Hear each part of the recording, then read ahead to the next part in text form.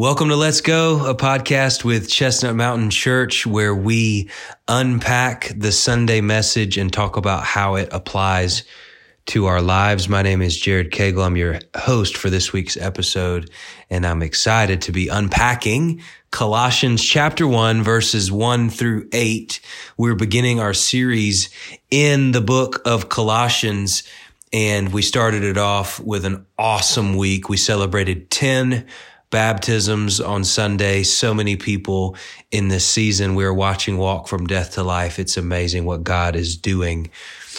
Much like the church in Colossae, the gospel was moving. It was on the move. It was transforming people there. And Paul was saying to them, I have heard about your faith. I've heard about all that God is doing in your community. And Pastor Brian on Sunday, he posed this question to us. What would we do if Paul came in and wrote us a letter like this? What if Paul would have said to us, I've heard about your faith and your love for one another and all that God is doing? How would we respond to that? Would we be puffed up with pride?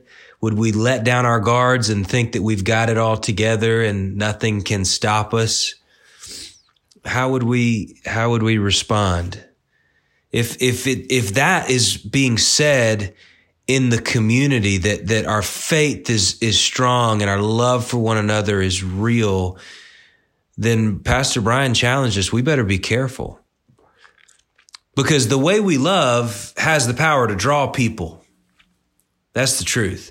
But it's also true that the way we do not love has the power to repel people.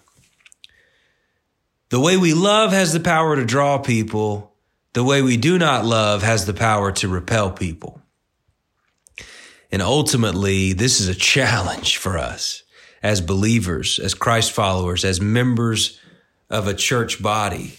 Are we loving the way that Christ has taught us to love? Are we loving the way that Jesus loved? If we are, then there's power in that love and people are drawn to that love. But if we don't love the way that Christ loved, we can repel people.